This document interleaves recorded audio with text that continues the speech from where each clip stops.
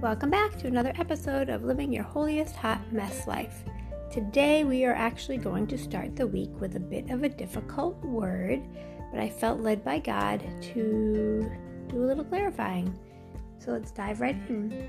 We are still in Matthew chapter 5, and we are in verses 31 through 32. And the word of the Lord reads, "It was also said, 'Anyone who divorces his wife must give her a written notice of divorce. But now I tell you, if a man divorces his wife for any cause other than her unfaithfulness, then he is guilty of making her commit adultery if she marries again. And the man who marries her commits adultery also.'" I'm going to be completely transparent. When I felt God leading me to teach on this for our podcast for today, I told him I really didn't want to get into this. Like, this is messy and difficult, and I whined just like that to God. But then I felt God pushing me. So as I studied different commentaries, one of the things that God made perfectly clear was that what Jesus is saying here is that divorce isn't the issue. I know people have thrown divorce around as all kinds of problems. There's a sin, and they've made it so difficult within different church denominations. But what Jesus is saying in these words is that at the time, men were just getting rid of their wives because they wanted to go have sex with other women. And so instead of being true to their wives, they were acting like just divorcing their wives would then give them the green light to go get a different wife and just have sex with her. And so Jesus was letting them know that you can't just divorce your wife, and you can't just then go have sex with someone who's divorced their wife. And so he was trying to, what's the best way to say it? It's like reel all these men in from abusing these women who they had taken as their wives and in a covenant with God to care for them and cherish them and be their covering. And so this is very different than what goes on in our lives today. Now, obviously, we know that the Bible talks about how God hates divorce. And yes, when we get married, there is a covenant that we are making between ourselves and our spouse and God. And we need to do everything in our power to keep that covenant. And we cannot let Satan destroy that covenant. And Satan tries to get us to get divorced over the dumbest stuff. But it's that little dumb stuff that creeps into your marriage and creates division. So we have to guard against the dumb stuff. But I didn't want to. I felt God pushing me to talk about this today because I wanted to free people from any guilt or shame that comes with divorce, whether we're putting it on other people or whether we're carrying it ourselves because we are divorced. So I want to pause and reflect. Who is someone that you know, maybe it's yourself, maybe it's someone else that you know, who has been divorced that you can encourage if they're feeling badly about it? And we'll be right back.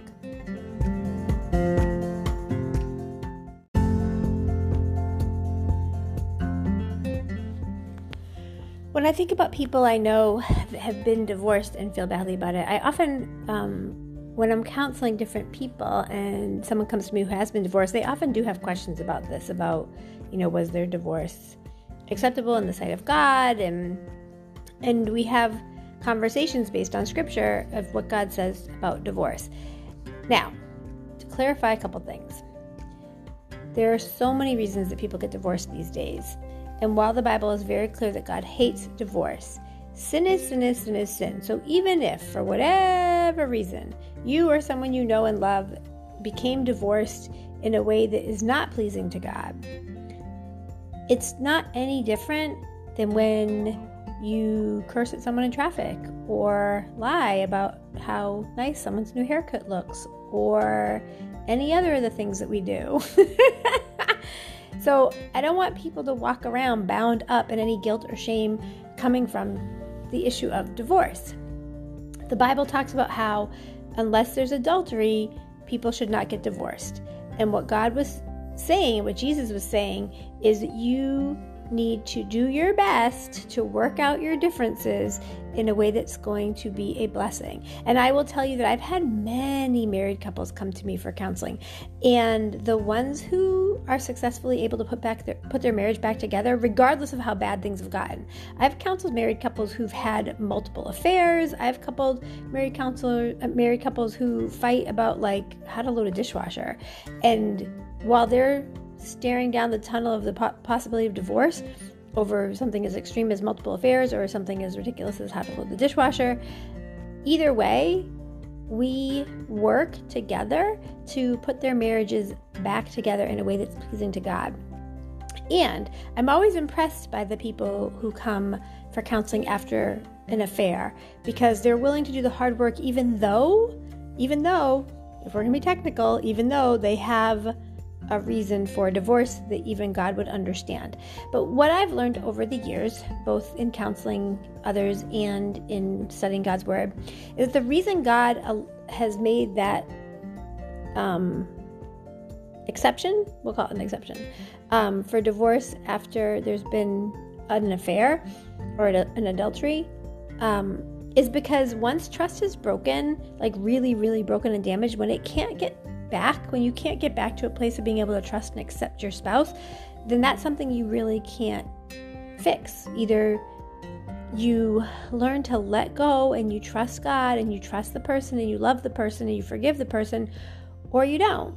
And 9 times out of 10, what I find is an inability to get past an adulterous affair is more about the person themselves than about the one who had the affair.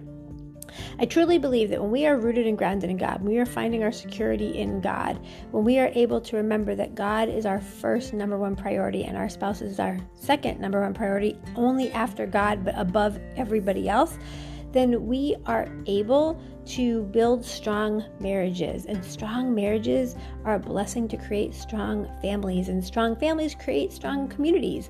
And so I understand why God hates divorce, and I understand why Jesus spoke out in this passage of scripture so severely against divorce, but we have to remember the context of the time. Jesus was speaking this way to protect women. It doesn't say women who divorce their husbands, because that really is a whole nother historical thing to get into.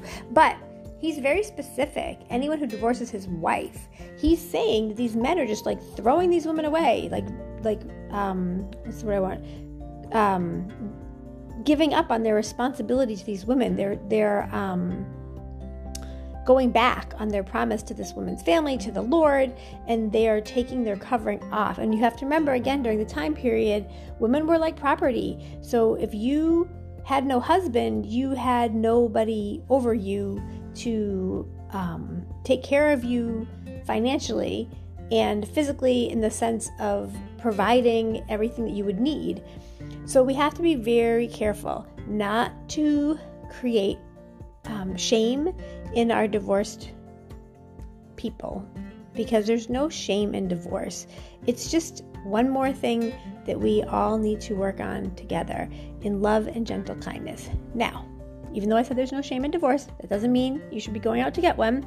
I truly believe that when we are married, we are to stay married, and we are to fight through the problems, and we are to forgive through the problems, and we are to seek God first and pray our way into having a higher quality marriage. It's way too easy to get a divorce, especially in this country these days. And we need to really do the hard work of sacrificing and submitting to God and to one another. That's my public service announcement for the importance of not getting divorced. But if you have already been divorced, you can let go of your guilt and shame. You are forgiven and God adores you. Let's pray.